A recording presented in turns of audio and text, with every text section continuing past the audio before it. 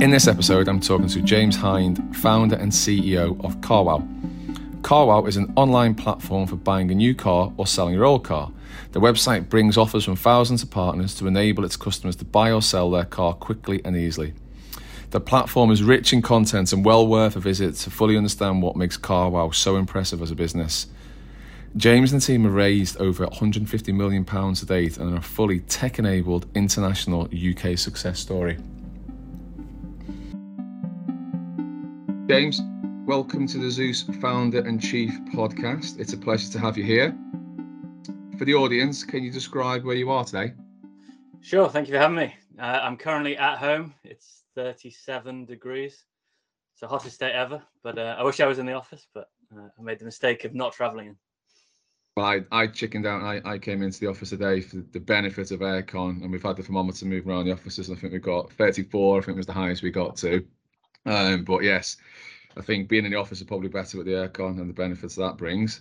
Talk to us around your background, James. And I imagine you get this a lot, so apologies if it's a basic question, but are you a car enthusiast, a petrol head at heart?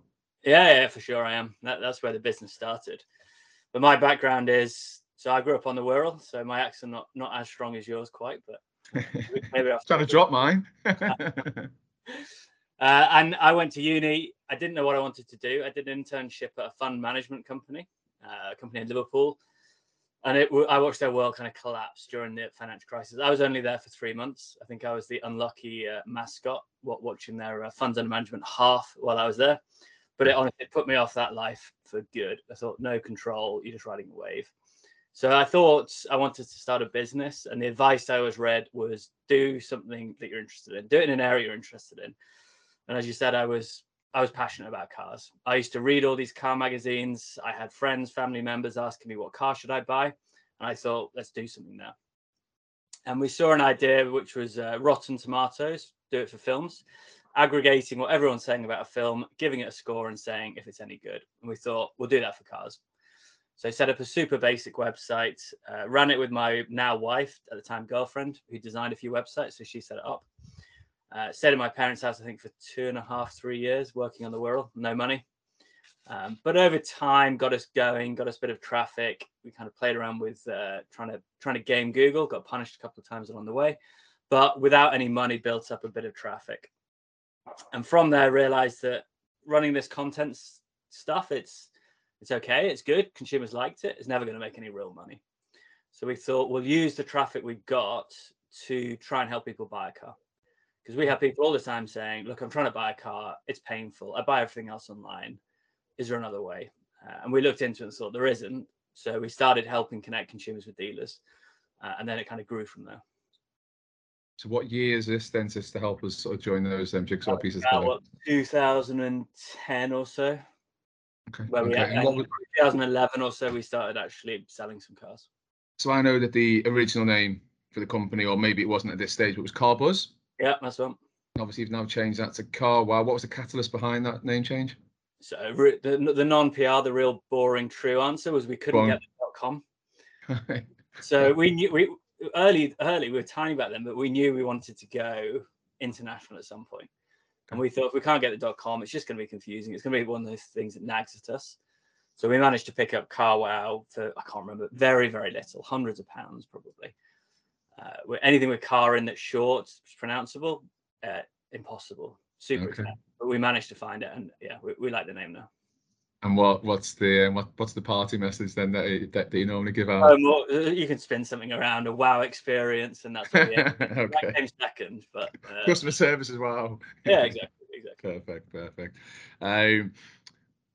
So when you were on this journey, and obviously you said that you started this one because you were fanatic about cars and researching the cars and all that sort of good stuff. What did you want to change in the car buying process? Where did you see those difficulties for either the consumer, or how did you think that you could improve that? I mean, one of the catalysts was, I remember being with my mum when she was buying a car. My parents always bought Volvos. Right. And she went to the Volvo dealer that they'd been to, I don't know, 3 or 4 cars they bought from there, and her trying to haggle and negotiate with this car dealer who was kind of smirking.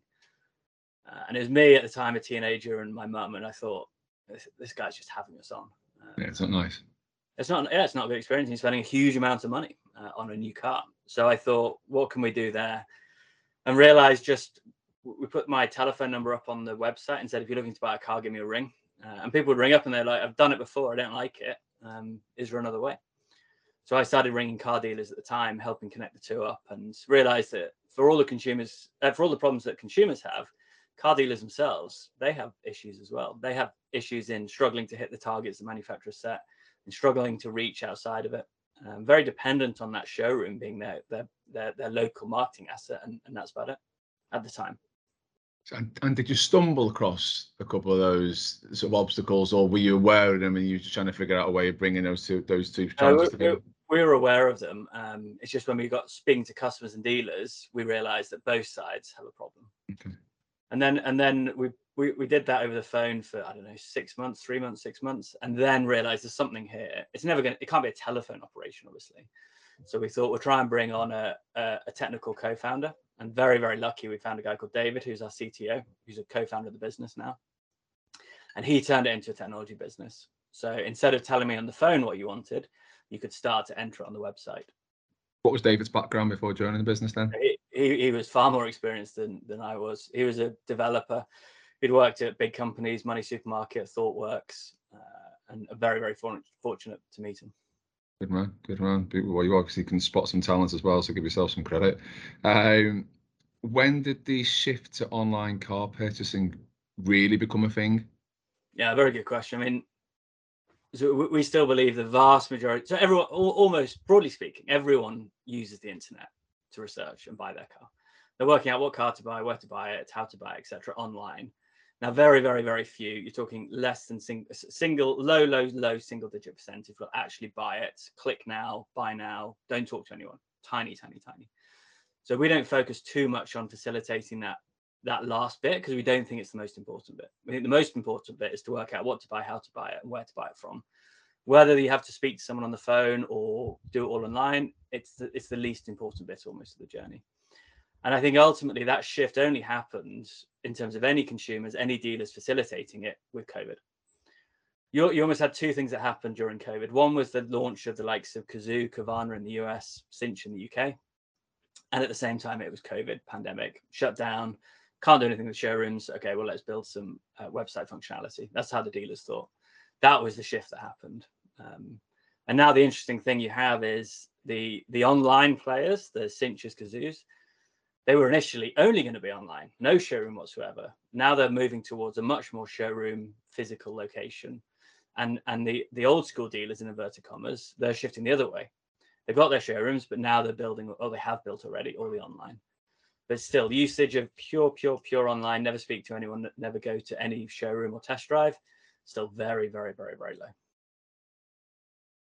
Interesting sort of thought from myself. I'll say it's interesting, but I remember when I spoke to you and I said how I use Skyscanner, for example. Yeah. So I would use Skyscanner to find a flight or the destination, whatever it may well be, in the cost, and then I'd come off that platform and then I'd go direct to whatever, Jet2, Ryanair, EasyJet, etc. I'm showing you the kind of places that I've looked for holidays.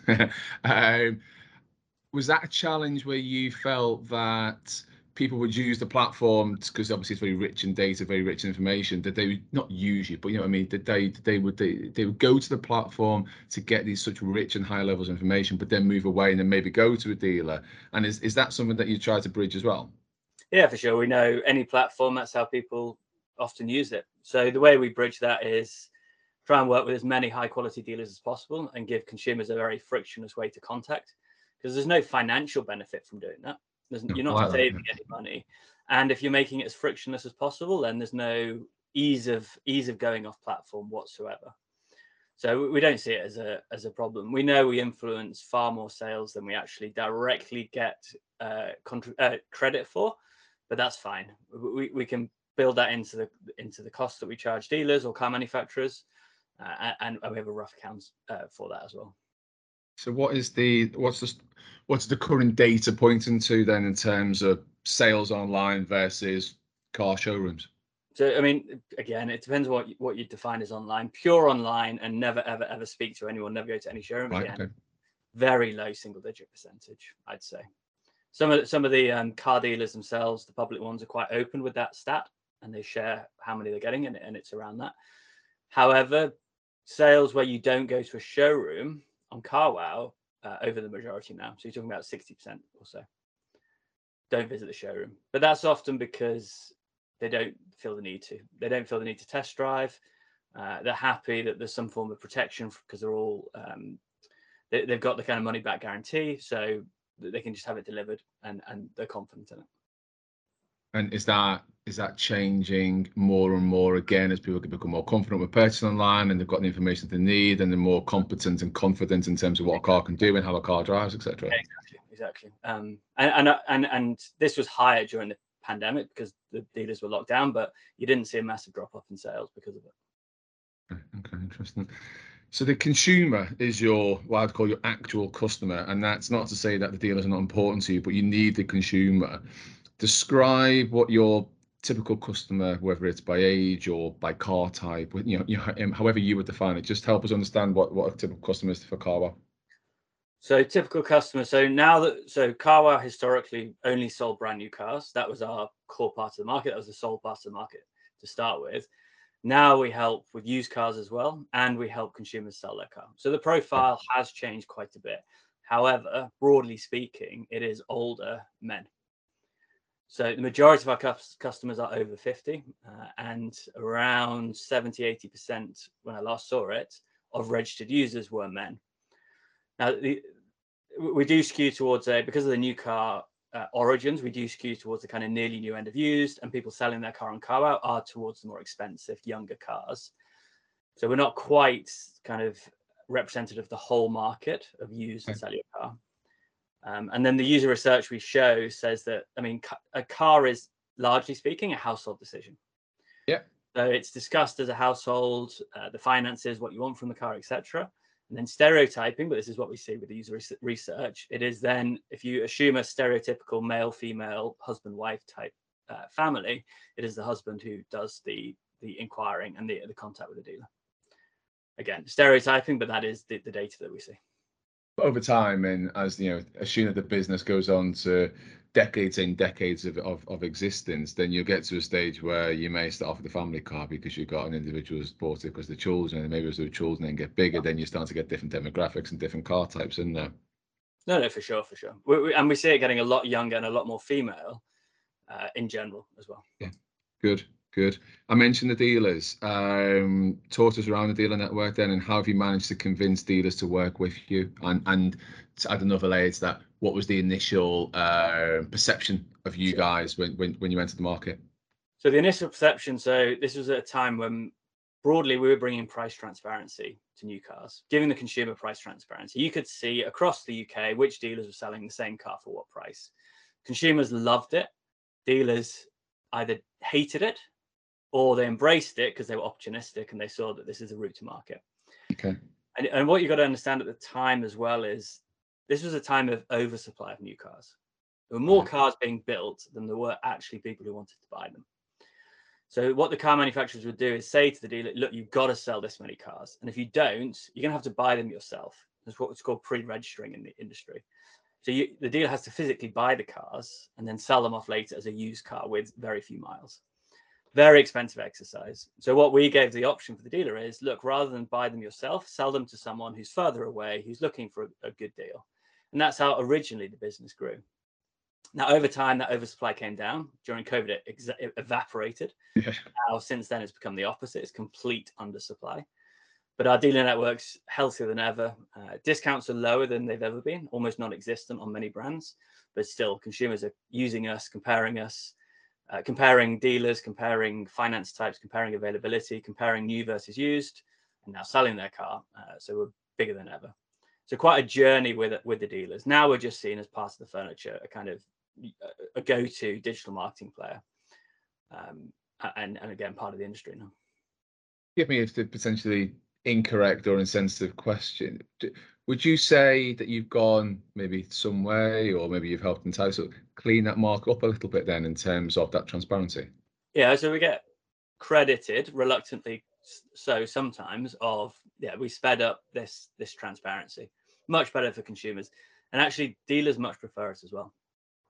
They don't want someone who's in the town over selling the same car for a lot less.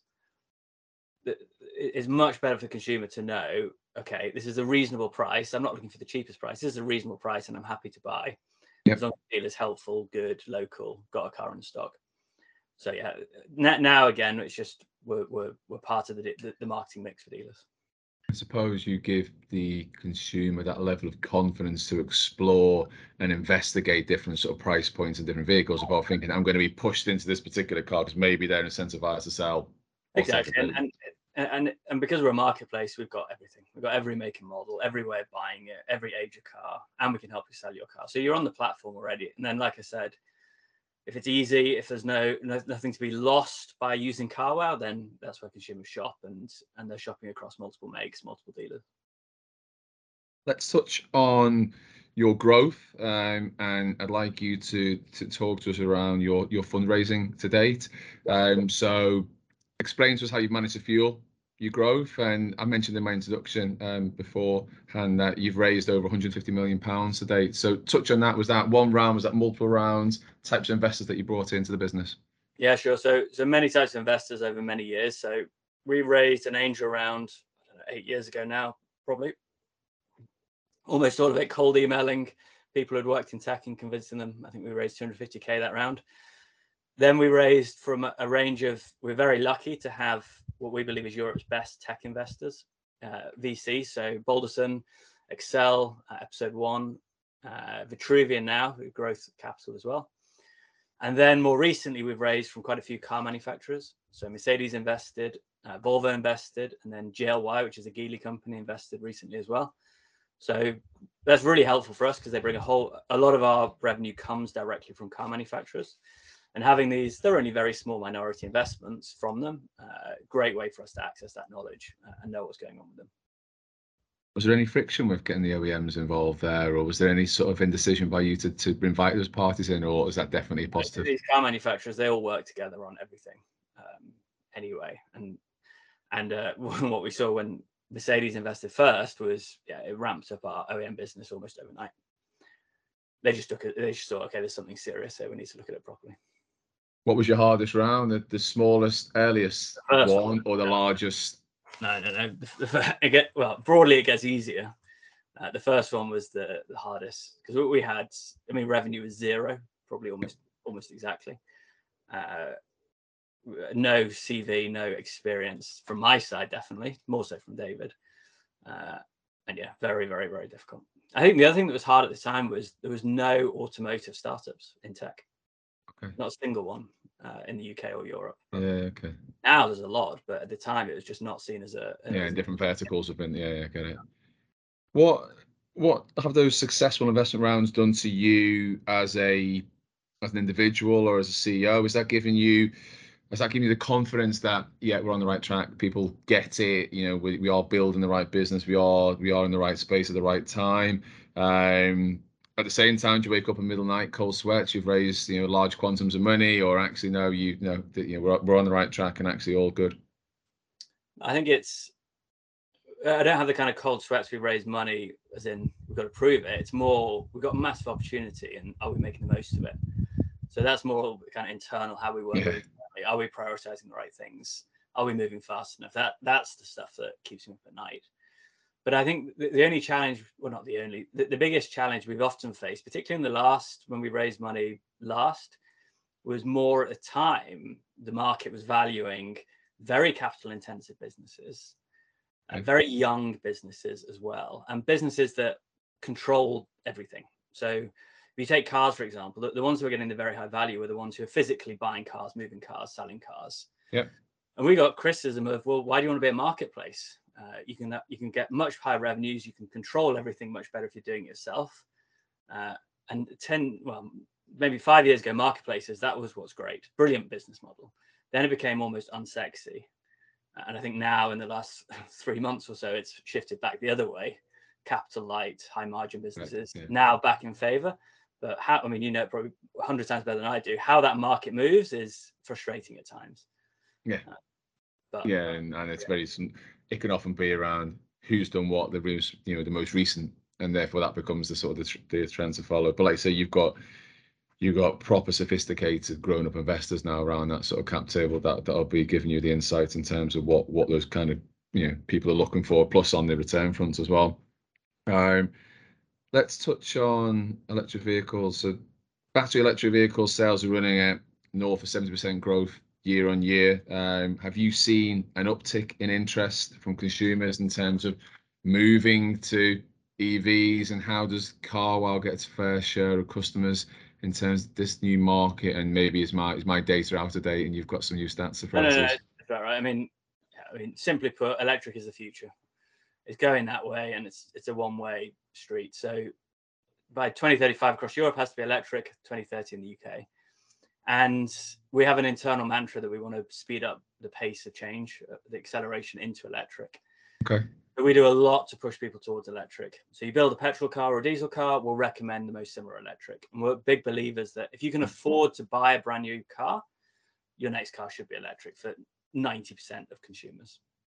And the way that it's a huge opportunity for Carwow, because the electric car revolution is a new car revolution. Very few used electric cars out there. The battery range increases significantly every year. So there's a real reason to upgrade your electric car in 3 years' time or 4 years' time. Yeah. Okay. Yeah.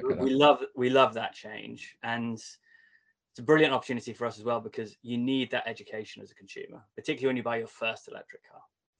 So you probably know what a good MPG is, what a decent BHP is, etc., because you bought a few cars over the last decade or so.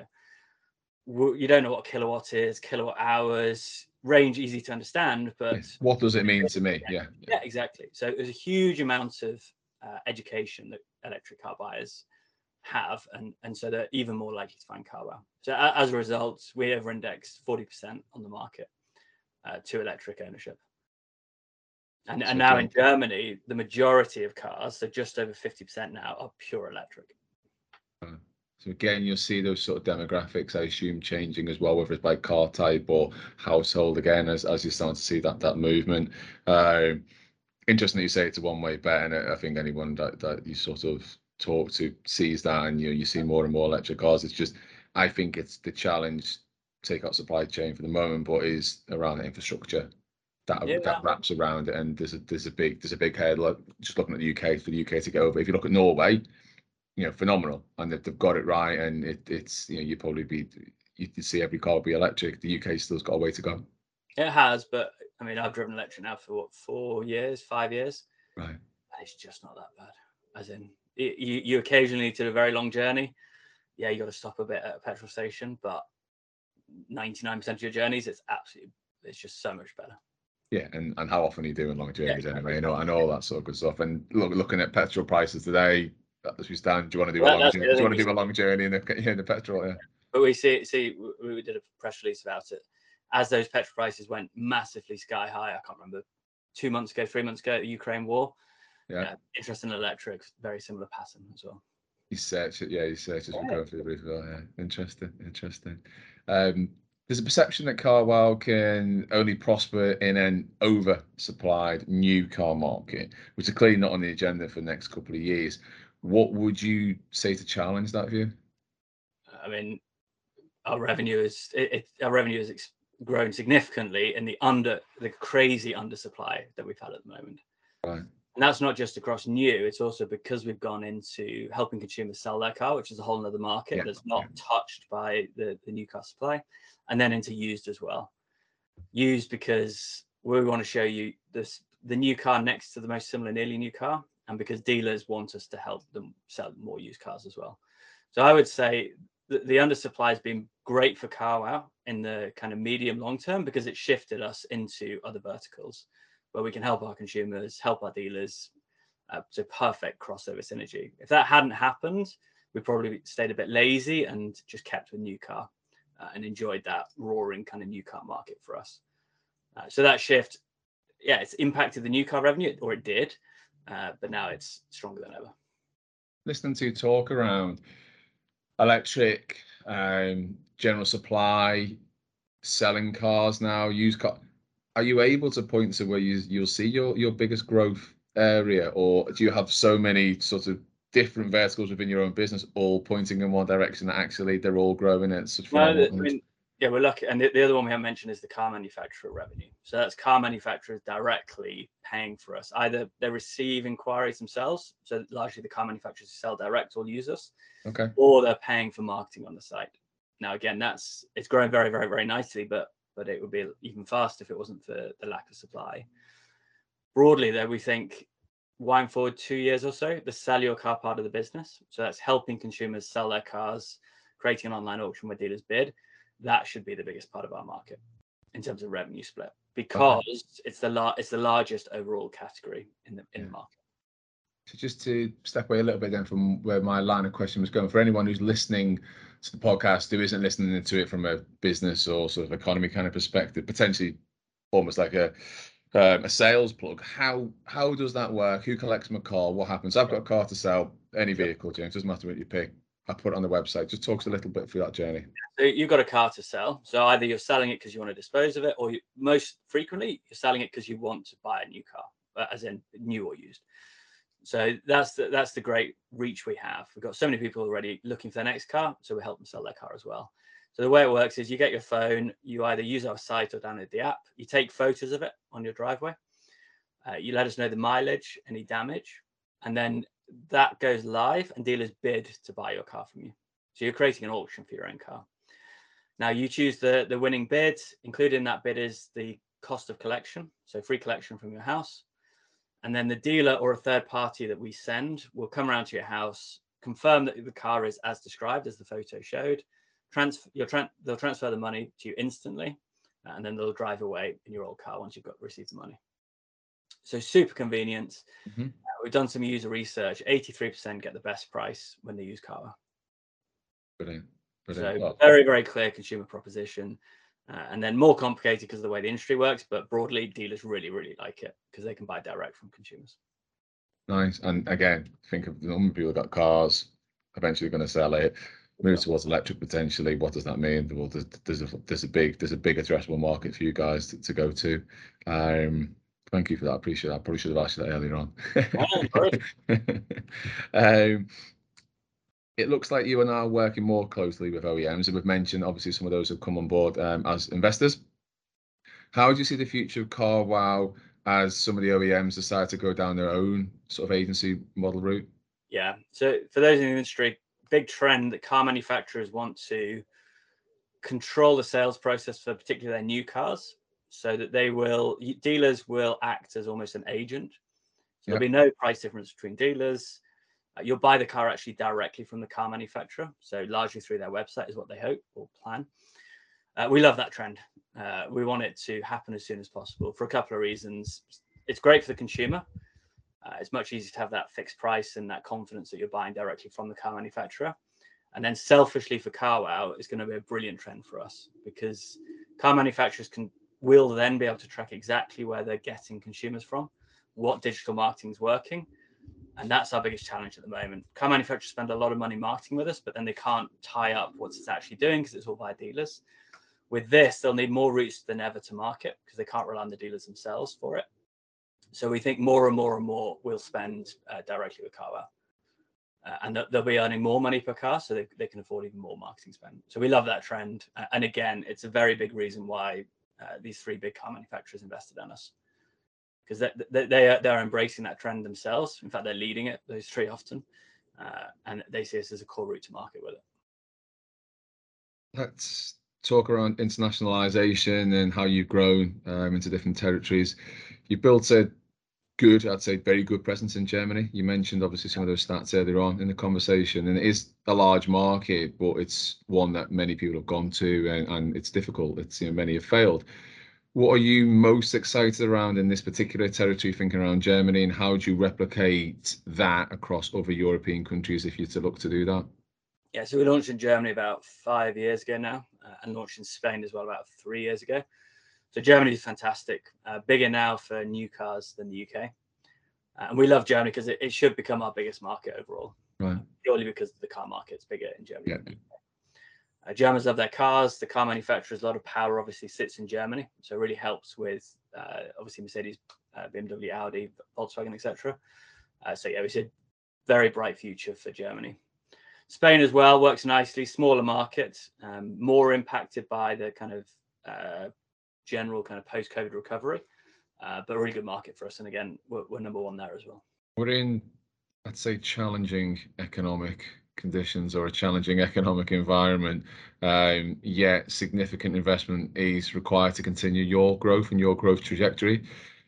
Are there any ways in which you can try to box clever and reduce spend, but still maintain a strong market presence? You touched upon that marketing spend earlier and how that large spend can increase in terms of hitting the bottom line, etc.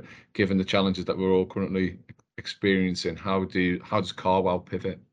Yeah, so we're being mindful of that. I think it's less on the cost control. It's more because we've shifted to add used and sell your car. New car is obviously quite a cyclical market. Used and having to sell your car, pretty rock solid. Doesn't change that much through recessions or boom times. Pretty solid. So we love the fact that we're growing into that bit, and that should offset any kind of new car cyclicality. On the new car, however, we've been in a sticky kind of market situation where you've got the worst supply of new cars in my lifetime, and until recently, pretty booming demand as well. Okay. There's a marketplace that's horrible because, largely speaking, the supply side, dealers, car manufacturers, they don't really need a marketplace. Yeah. So that's been tough. So bad for the world, but we actually quite like the slowdown, the kind of macroeconomic slowdown, because it is impacting consumer demand. But that helps us because the dealers, the car manufacturers who actually pay our bills need us more. So we've seen record sign up in dealers and car manufacturers who are working with us. So we actually quite like that slowdown. As long as it doesn't get too bad, it's actually a very, very good trend for us because of the supply challenge. You touched on Germany. You said you love that as a geography, and you performing exceptionally well there. In Spain, you've been there now for a number of years, and again that is performing well for you. What about the US in terms of, is that a market where, and I'm sure you get this question often, so I'm not exactly splitting the atom here, but have you been tempted to look at the US and it's massive in its nature in terms of size and scale, populations, etc.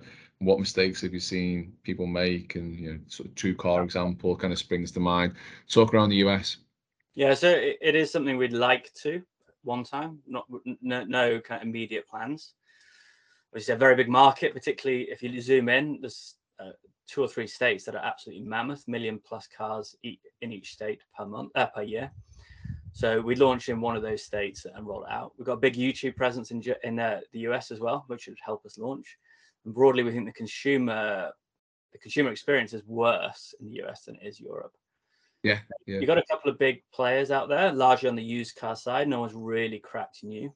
And then True Car, as you mentioned, I mean, underperforming business for now, I don't know, 6-7 years, almost since it was public. Really hasn't cracked a very strong consumer proposition or a strong dealer proposition. Lots of leadership changes, so we don't see that as the kind of biggest direct threat, but no immediate plans. I think if it wasn't for the new car supply issues, we'd be a lot sooner on it. But again, one day we'd like to, but nothing yet. So 2 questions kind of wrapped in one as we head towards finishing our conversation, James. One with a bit of hindsight and one looking at tomorrow, as it were. Looking at what you've done today, are any mistakes that you've made or anything that you've done that you wish you'd done differently? And if not, any sort of lessons that you've learned along the way? And what does the future look like for carwow?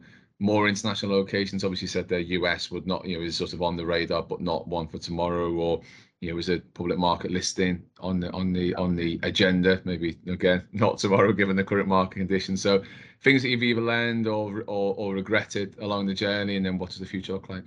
Yeah, I mean, it'd take another 45 minutes at least to go through mistakes and regrets. and you wouldn't want to tell everyone listening to them about them anyway, would you? No, we're open with that kind of stuff. So, I mean, broadly speaking, the biggest mistake and what I've made more than a few times is hiring the wrong person. Okay, interesting. Okay. I mean, I'm a big believer that every business has its own culture, way of working, and it changes over the scale and life cycle of the company. But we hired some wrong people for the wrong time at carwow, and it caused lots of issues, slowed us down in lots of areas. Big impact to the culture, particularly about 2 years ago. And And it all came down to a small number of bad hires. And did you take too long to rectify that, or potentially get those business out of the business, or you're quite ruthless? Fairly quick to rectify the problem, but well it doesn't take long to cause problems. Yeah, okay. And I think we also burnt a fair few people who've been with us for quite a long time in an area. Let's make it up, marketing. Yeah. You hire someone in to run marketing who is the wrong hire, and frankly, it kind of burns through some of the long-standing people who think this person's worse than me or not great at this scale at this stage. Very, very painful. But yeah, rectified, but still kicked us back significantly in where we could be if we hadn't made those. So then, just to pause on that, then. So obviously, and not everyone gets every recruit right, and even in our business, you have to sometimes go in your gut, and your gut can sometimes deceive you. How will you learn from those lessons? Then I'm assuming you'll go, well, we'll do another 2 interviews or do something else. How do you get that, or how do you reduce the number of bad hires then? Go on. Well, yeah. So in the early days, it was all with my gut. I mean, we hire people after. I had lunch with Matt, who runs all our content, Matt Watson, and that was it. The interview process was over. The first person we hired, it was a coffee, and that was it. David, it was a coffee, and that was it. Done. And everyone's always great first conversation, aren't they? Well, yeah, but my gut went off a bit, I think, over and now it's a super boring answer, but it's just a really structured interview process. So meet lots of people, different people grill on different areas. So you're not being asked, as a candidate, you're not being asked the same question every time. So we share all the questions asked, answers, lots of in-depth referencing. I learned pretty quickly that if you ring someone up for a reference and they're kind of relatively warm, that means they're crap. It's only if they're kind of overflowing with praise that's when you think, okay, there's something there. Because everyone's quite polite on a reference call, but if they're quite polite and quite warm, then that's a negative signal. We're still very British, aren't we? Yeah, for sure. So then, because I've dived in a couple of times on that question, what does the future look like for carwow, international exit options, that kind of thing? Yeah, so over the next kind of 12, 18 months, big focus on just horizontal expansion. So we're bringing Sell Your Car into Germany imminently, bringing used cars into Germany as well. We've got massive reach. And again, it's helping our existing consumer, existing dealer, and continuing that in the UK and at one point Spain as well. So that's the focus, and wait for the new car supply to come back a fair bit. And in terms of, we're not looking to exit in terms of acquisition, but we do think going public at some point is the best route to grow the business. When that'll be, who knows what the markets will be in 12 months, 18 months, but we think that could be a great way to continue growing the business. So James, it's been a pleasure having you on the podcast. I always finish the podcast with the same question, although people may be rolling their eyes now at this stage, but you need to answer it as one of our guests. If you're at a dinner table, it's your final dinner. It might be a death row dinner, it could be your final dinner because you've had some terrible news about tomorrow, the apocalypse is incoming or something. Aside from your family, so there's the first caveat. Who would be your 3 guests, and just give us a little one-liner around why? I didn't realize it was my death row dinner. I thought it was like have a dinner tomorrow night type. I'll give what I would do in terms of not my death row dinner, because that would change it completely. Okay.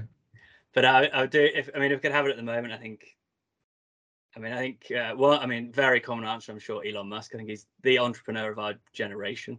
Mad but brilliant, and I'm sure he'd be very, very interesting views. I'd have Xi Jinping, because I think China's fascinating, and what they could do or with the world or could not do is kind of terrifying, but also the opportunity. Fascinating, and the opportunities could be massive. I think that discussion between Elon and him could be good. And then I'd also put in the Queen, because I think she's been through.